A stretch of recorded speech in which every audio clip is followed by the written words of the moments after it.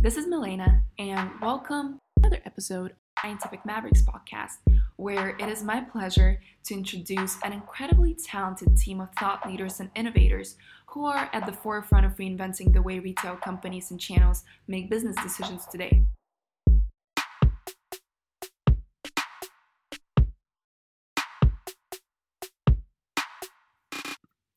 Hivery is an Australian AI machine learning startup with about 40 employees located around the world, predominantly in Australia, Japan, and the US.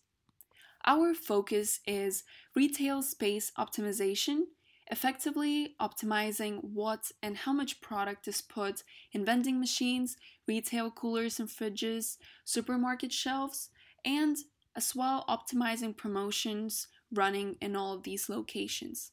We call this hyperlocal retailing, relevant localization of product mix, space, and promotion at physical store level, helping CPG and retailers keep their competitive edge in an era of data, complex rules, and AI.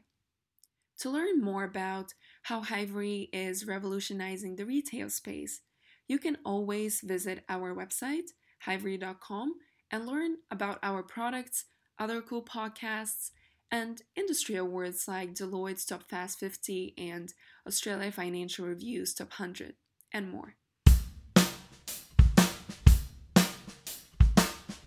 Today, it is my great pleasure to introduce Ryan Wong. Ryan is a software engineer at Hivery and has been a part of the team since November 2018. A little bit of background about Ryan before we jump into our discussion with him. Ryan graduated from the University of the Philippines in 2015 with Bachelor of Science degree in Computer Science with cum laude honors. During his time at Hivery, Ryan has mentored many junior developers. Ryan is passionate about MBA, bouldering, playing basketball, and lifting, and is vocal about building confidence and focusing on self-growth in order to excel not just in the business world, but also in life in general. And to kick this episode off, Ryan will first share who his favorite NBA players are and why. I don't have a favorite NBA team, but when I was a kid, I idolized Steve Nash because of his passing. But then LeBron James came up, and then ever since I just followed him. He's one of my role models, I guess. These kinds of players, they're so genetically gifted. LeBron James, for example, is 6'9", 250 pounds, and he runs so fast he can jump 40 inches. Aside from his genetic, he still works hard and he invests so much in his body. I guess I like his work ethic in a way. There is a good saying that goes hard work beats talent, Yeah, but when talent is coupled with hard work, then it becomes unbeatable. yeah, that's how you become great from being good. Mm-hmm. So, what sports do you play now, and does it help you to stay fit not just physically but also mentally? So I still play basketball from time to time, but I found my body aging and I've been injured a lot lately. So I recently got into bouldering and now more on sports climbing. My gym work ethic has changed. Before I was just focused on getting strong, but now I'm more focused on being like functional. So when I go to the gym now, I train myself so I can climb more stuff, jump better. Whereas before, I was just mainly doing weightlifting just to get bigger and stronger.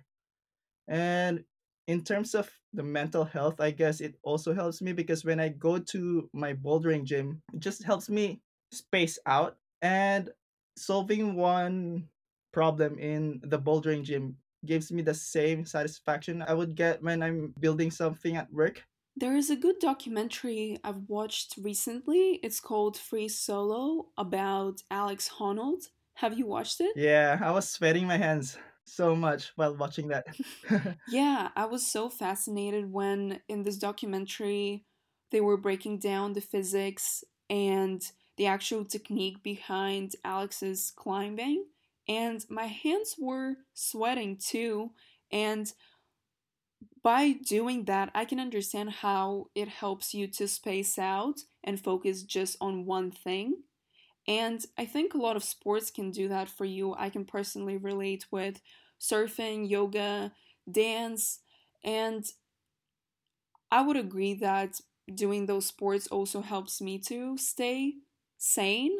And even just taking 1 hour a day when I get to practice more, that's always good. But even just taking 1 hour a day can help me make my mind so much more clear. In terms of productivity at work as well, sometimes I would hit up the gym in the morning, and after that, sometimes I would eat coffee, but most of the time, after sweating yourself out, you feel like, damn, I'm gonna crush this day.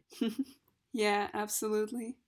So, you graduated from uni in 2015. I have just graduated myself in December 2019. Since it's a rather recent experience for both of us, I'd love to hear from you. What are three things that you learned during that time? So the main learnings I got from there is like having that perseverance, and then another thing is like the management of time. I guess in most unis here, it's also the same case where you have the power to schedule your courses. So it made me better in managing my time as well. And lastly, I feel like I started building good habits when I was in the uni. Like I started going to the gym. It was tough for the first 3 months, but I learned that it's always tough for the first few months, but after you get through that hurdle, it gets easier. And then I guess it's different for different people, but I learned that I'm better at being organized but flexible. For example, when I travel, I'm organized in a way that I plan everything, like the general schedule, but on that day, I have no plans at all. Like I can be still flexible. I think the most important thing is I was so focused at getting something when I was in uni in general that sometimes I would get so disappointed when I don't get them. And I just learned that there's some things that will not happen, but you just have to focus on the things you can control. Like there's a lot of factors that you just can't control. If I may share my learnings, because they're very similar to yours, it wouldn't be just three, but one of the things that I've learned is opportunity cost. Am I willing to pull an all nighter or sleep and do what makes me mentally sane? Yeah, yeah. And as time progressed, I'd pick my mental health over me sacrificing it for a grade. And this goes hand in hand with what is the optimal or minimal amount of effort I can put into something to achieve the highest possible result. And that sort of became my goal in the last 2, 3 years of uni. How can I put my head down for 3 hours and get an A for a midterm? Yeah. And I've noticed that a lot of people I went to uni with didn't utilize their time effectively and in a smart way. They would Yeah. be studying all day, but actually just sitting in the library and hanging out with their friends, and then not really doing anything besides that with their day. And the last point, I think, goes hand in hand with the previous point is I learned to accept that sometimes you don't always get the result that you want, but you know that you've done your best and you're not beating yourself up for Yeah, that. for sure. So, in other words, grades do not define you as a person. And you can still go outside of the uni and become successful in an area or field that you choose. Yeah, I definitely agree. Like, for example, I would see people would just study 24/7, and then they go out of uni, and the reality is the grades are useless. They're good for your grad, post grad probably, but after 1 or 2 years, it really doesn't matter. It's more about like the other things that you learn throughout that journey. It's not about the result, as you said. Yeah, and I think uni is a great way to become structured, but if you don't learn to develop your own structure, you become dependent on structure being imposed on you. And I think that's one of the struggles a lot of graduates experience unless they learn to develop their own way as they pursue their bachelor's, because it might feel like, oh, I no longer get a grade for my efforts, so what can possibly indicate that I'm doing good? And in the business Yeah. world, you don't know if you're doing good, especially if you're working for a startup, because a lot of times there isn't a structure set in place, and you need to be a self starter and develop your own process, and sometimes do it individually because others have their own share of work to do. And I think that's Yeah. another thing that uni helps with. It helps you to become organized and structured, but then you need to learn how to do it when there is no structure being imposed Hmm. on you. Anyway, moving on from this, so all the learnings we have just talked about, could you share an example or two how you were able to apply these learnings in other areas of life now that you've graduated? You've mentioned being diligent, going to the gym, and being organized, but could you dive a little deeper? After you finish your uni, the first 2 years is character building, and it's just about like managing expectations basically. I guess it's more about like the confidence that you give yourself and how you talk to yourself, mostly about mental health, I guess, Mm-hmm. because I feel like that's the most struggle that most postgrads deal with early in the 20s. You just finished out uni, you're starting out your career, and you're looking at all the other people. You're also comparing yourself a lot with your peers that just finished uni. Like some people would do better, some would not. Sometimes it's about like the work ethic and luck. So right now, after finishing uni, I started like getting the habit of, after the day, I would just go to my computer and learn more stuff about software engineering or making apps, like making small projects. I never stopped doing that up till now. I'm still doing some heaps of pet projects, if you call them, Mm-hmm. where I can learn and apply my skills and experiment more. And I'm not sure if you know this term, Mamba mentality. If you know Kobe Bryant, Mm-hmm. yeah. So it's like a phrase coined by him called Mamba mentality. It's about like that killer instinct where you have to just work really hard to get what you want. Just try to improve yourself year per year. So right now, I think some people do it every year. People would do their New Year's resolution, and yeah, I still do that in some ways. Like for example, in my climbing, I would say that when I began climbing 2 years ago, like December of 2018. So the next year, I said, okay, this year I'm gonna climb up to V5, V4, and I've done that. I've crushed that. So Mm-hmm. this year, 2020, now I want to be consistent in climbing V6, V7. So each year you just get up to focus on something and improve yourself. And to add to that, like after finishing uni, I was so reserved. I wasn't very talkative as I am now. I didn't socialize. I didn't have a girlfriend back then. I was so scared at talking to girls even after finishing uni. So I worked on that, not just with girls, but actually socializing to people. And I would say I'm more relaxed now, like learning that building habits and being good at something takes times and a lot of experience and being patient about it. So yeah, that's Mm-hmm. just my main philosophy right now. I would agree with you, and to add to the point of comparing yourself to others, so again, meeting expectations and having expectations for yourself and comparing yourself to others, you don't know what they're going through, you don't know what their life is like, and a lot of times life is full of swings, highs and lows. We go through periods when we're on a low, and we can't perform as a lot of people expect us to, as we expect ourselves to perform. So, when it comes to comparing yourself to others, it's really just a waste of time.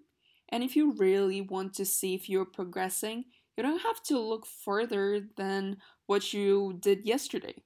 Did you do anything different today?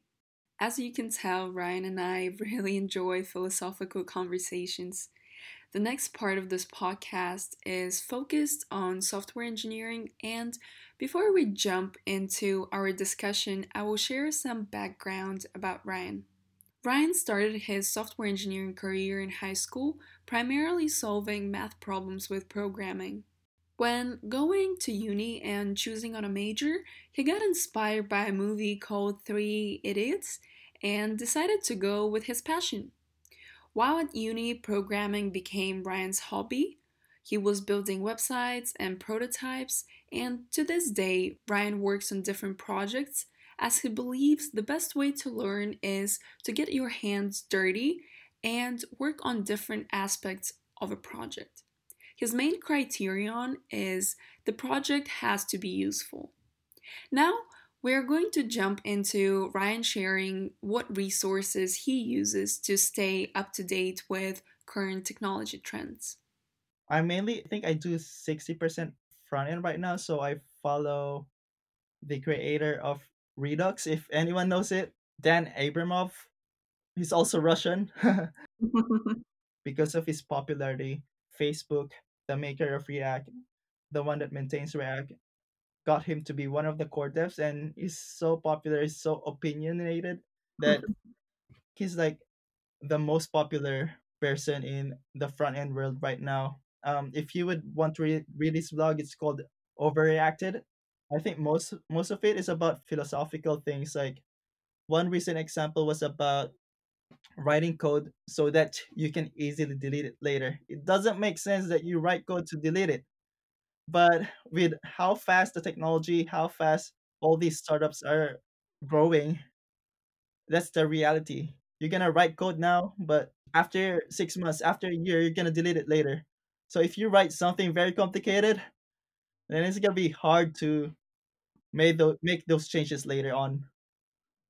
So Mhm. other blogs or other resources that I follow is Reddit. Number one, Reddit React.js. A lot of subreddits. It's the best thing ever. HackerRank sometimes, but not really. And Twitter. Yeah, surprisingly, Twitter is really good with keeping up with tech.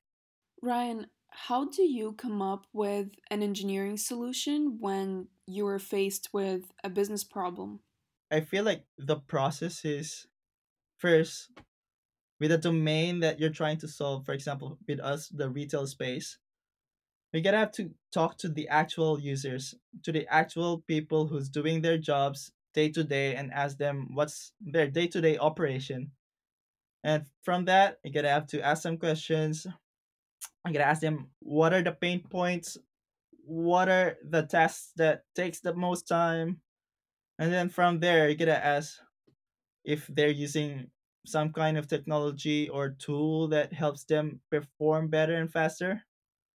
And usually we have UX expert here, user experience expert. These guys have been doing a lot of studying about the best possible experience. So you gotta talk to them. Actually, they do a lot of most of this research, but you gotta work together to come up with a solution that you can present to those users. And once you have like the mock-up or MVP, you gotta present it to them.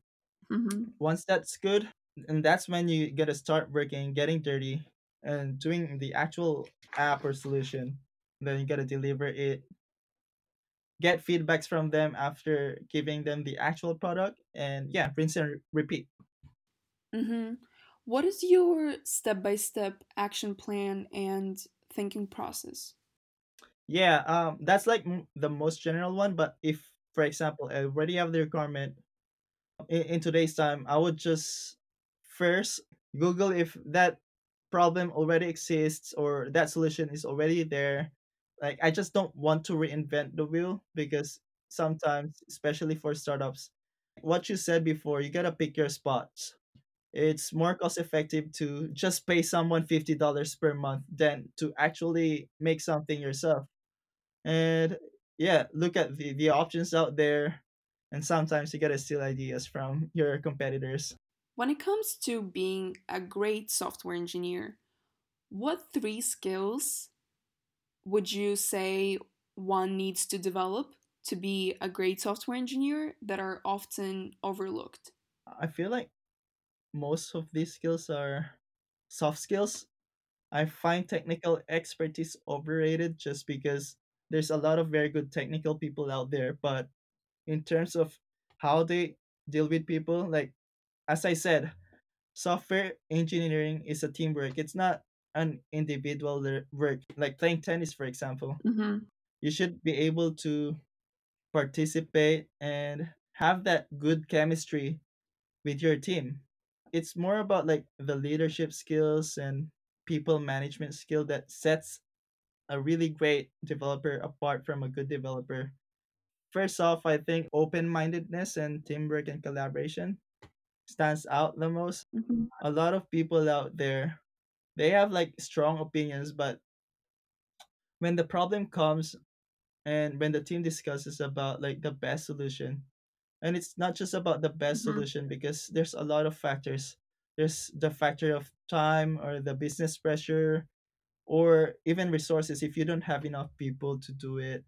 And sometimes the most opinionated ones who are not open minded would just stick to what they believe is the right thing to do. But most of the Mm-hmm. time, you need that second or third or fourth person to give you more perspective with the problem. And another thing is about confidence. So I feel like it's an issue with juniors and mid-level developers because I've mentored a lot of juniors and I've worked with a lot of mid developers, and they have so much in their brain that they just don't share because they're afraid of trying to sound so stupid. Mm-hmm. And I tell them that it's just the confidence. Like if you were to I'm gonna use I'm gonna use NBA again for example.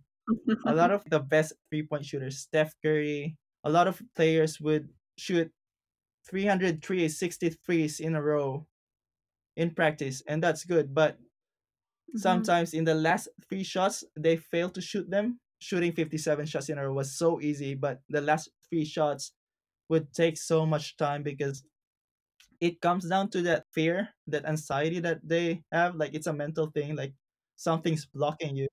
So once you get through that hurdle, Mm-hmm. once you get that confidence, it's just Mm-hmm. automatic, I guess. And Mm-hmm. yeah, it's about being opinionated as well. Like as I said, third time now, software engineering is a teamwork. So we need everyone to talk. We need everyone's opinion. Mm-hmm. Having everyone's opinion just makes everything for the business better. Mm-hmm. Have you always been opinionated and felt comfortable to speak up? And how do you, as a mentor for junior developers, instill that confidence in them and focus on the development of their soft skills? Yeah, I guess it took me like 2, 3 years to actually be opinionated. Like actually I myself didn't have that confidence. That's why I'm very Mm-hmm. like outspoken in terms of this because in my first 2 years I had so much things to say, but I was so afraid to come out as someone so stupid. I'm not sure, but there was like one guy that worked for Hivery. His name is Joao. I credit him a lot in terms of giving me confidence because he would just say things, and it just made me realize that yeah, everyone here makes mistakes. Everyone doesn't know everything. Like no one knows know it all, right? And it's about passing, I guess, Mm-hmm.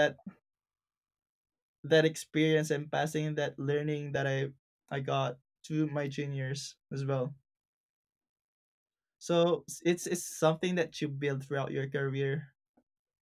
In my sport bouldering, if you're trying to climb something like a hard problem, there's a lot of people watching you because bouldering is mostly like if you would compare to running, it's like comparing a 100-meter sprint to a marathon comparing to sports climbing.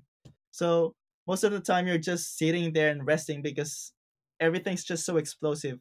So whenever I try to do something really hard, I think in the beginning I was so afraid of failing. I was so afraid of falling a lot that I would just not try it. But you gotta have to build that trust and like that confidence myself to just do it. I don't care about what people think, right? I'll just fail whatever. Everyone came here, everyone failed, and that's how you get better. Sports do help us to build so much confidence, and they teach us a lot of circumstances and situations that we get to apply in other areas of life. So I would really encourage others to find either sports or another hobby that would be that release and an outlet for them. I like it. Like it's the same thing for me. Like literally I was so afraid of heights before I went climbing. Bouldering is just like 3 to 5 meters high. And in my first month, whenever I get up to like the third or fourth meter, I would look down and I was already having that Elvis Presley moment. I was just shaking. And yeah, to experience that and face that fear is just so like it's just the satisfaction is, I don't know what, it's unbeatable. And you can apply it to your life because every time I do something, not just at work but in everyday life, whenever I had a hunch, sometimes you would say like if you're gonna text someone, not just by dating, but like for example, if you're gonna apprehend someone, like tell someone that you don't like something, and you wrote a very long paragraph, for example, but you know that moment when you just can't press enter to send a message. I felt like before I would have to wait 2 or 3 minutes to have the courage. I would go and sit and run and do whatever until I can hit that message. But right now, it's just write something, hit the enter, and then done. Mm-hmm. I think also having a support system at a workplace can be very beneficial to helping to build and gain confidence. And I think this is a concept that I took from dance. The way you train in dance is you go to workshops, and recently I've noticed that teachers have really been emphasizing and encouraging compassion and support when it comes to your peers, especially if you're doing better than them. You are expected to come over and ask if they need any help. And I think the same concept can be applied when it comes to mentoring juniors or working on a project together, or as you mentioned, software engineering is really a teamwork. And asking if someone needs help and support can be instrumental in helping them to develop their confidence. It is really true. Like actually, sometimes I would ask questions to the people that I'm mentoring. Mm-hmm. If like genuinely, if I don't know something, I would try to ask them because you just don't know if they've experienced, Mm-hmm. if they've solved that problem before. Mm-hmm. And I found that asking someone a question or like getting some favor from them makes them feel so good, and it just builds so much Mm-hmm. chemistry. And you just have to be genuine Mm-hmm. about it as well. Mm-hmm. On this podcast, the conversations that I've had so far with the people I've recorded with, there is a pattern of Hivery really helping juniors to build their confidence. Yeah. Sean, for example, shared his story about joining as a junior and then first day being handed over a project, and someone believed that he could do it, and he believed in himself that he could do it as well. I've also, from recent recordings, had Tanvir share a very similar story and experience, and there is a general pattern at Hivery that people who are at a superior level than you are turn to you and ask for your opinion. Yeah. In my case, for example, I had Frankie send me presentations and decks and ask for my feedback, saying, I value your feedback. And it makes me feel like I can actually voice my opinion. And it makes me want to work harder because I do want to add value. Yeah. And in general, that's such a great way to encourage personal growth, to ask your juniors to come up with a solution, because that helps them to take responsibility and that helps them to think bigger. Yeah, I would say that Hivery was like the pivot of my career in terms of confidence. Like what I said before, with Joao mentoring me and giving me that confidence. For me to be experiencing this at an early stage in my career, it's very invaluable. As you can see, Ryan and I are very passionate about the topic of building confidence and self growth. And just to finish off this podcast, I wanted to share two interesting ways I recently came across of encouraging confidence in others. One of them is school teachers not being allowed to say good or you're right in response to their students' answers. This way, children learn not to seek validation for their opinion. And another one is a man who became a celebrity due to his social experiment of taking no as an answer more comfortably. For 30 days, every day, he would ask people questions he expected them to say no to, like, can I please have this burger for free? Or asking strangers for a $100 bill to learn how to take no as an answer and feel okay with the rejection. I hope you enjoyed today's episode. Stay tuned and till the next time, everyone.